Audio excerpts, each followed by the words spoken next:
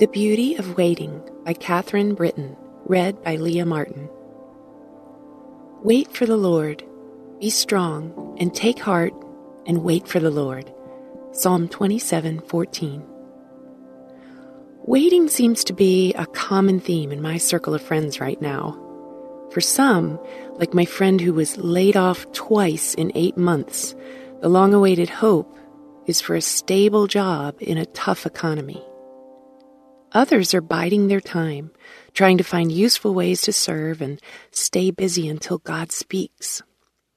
Some can see their heart's desire just across the room and yet must act if it's a world away. Those finishing graduate school and starting new jobs find themselves waiting on new friends in new places.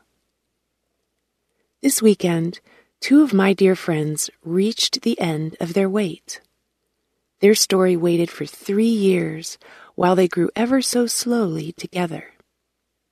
They might have constructed a different narrative for their story back then if they'd had a choice, but as I watched her walk down the aisle, I wondered if she still felt the hurry.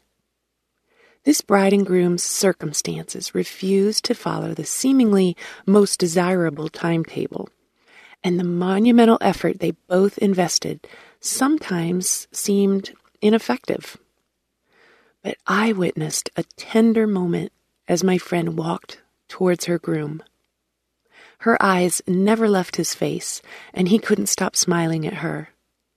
Those 3 years slipped by in a moment to reveal 2 people refined and beautiful. I crave a destination, not the trip, so likening waiting to some over-spiritualized journey is lost on me. I'm a person who endures the racking climb to see the spectacular vantage point. I want to see the beauty of the Lord made known. Seeing my friends walk down the aisle gave me a similar feeling.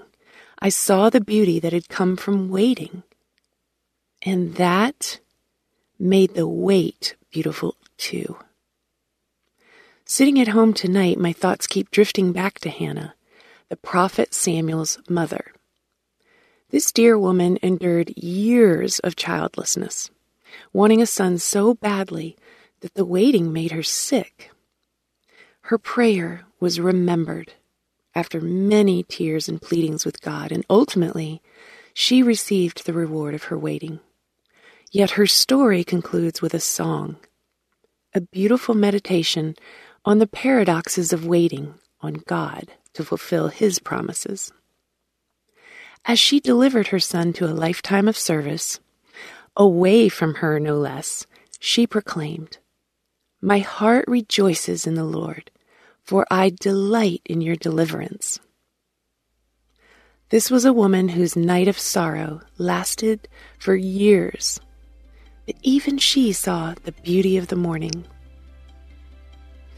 My driving heart would like to think that good things come through waiting, but perhaps that understanding narrows the beauty of redemption. Why don't we extend the beauty to the waiting itself? As the song goes, He makes all things beautiful in His time. Yes, even the waiting. Hey listeners, thanks for joining us for the Crosswalk.com devotional podcast. To get all of our episodes straight to your phone during the week, subscribe to this podcast on iTunes or wherever you listen to podcasts. To find more devotional content like this, head over to Crosswalk.com. I'm Don Hawkins, and I once heard Chick-fil-A founder Truett Cathy say, "You can tell if a person needs encouragement, check to see if they're breathing." I'd like to invite you to my weekly podcast, Encouragement for You, featuring encouraging guests like Dr. Greg and Aaron Smalley, Dan Cathy, the late Dr. Frank Menrith, Josh McDowell, and more. To subscribe to my weekly Encouragement for You podcast, go to lifeaudio.com. That's lifeaudio.com.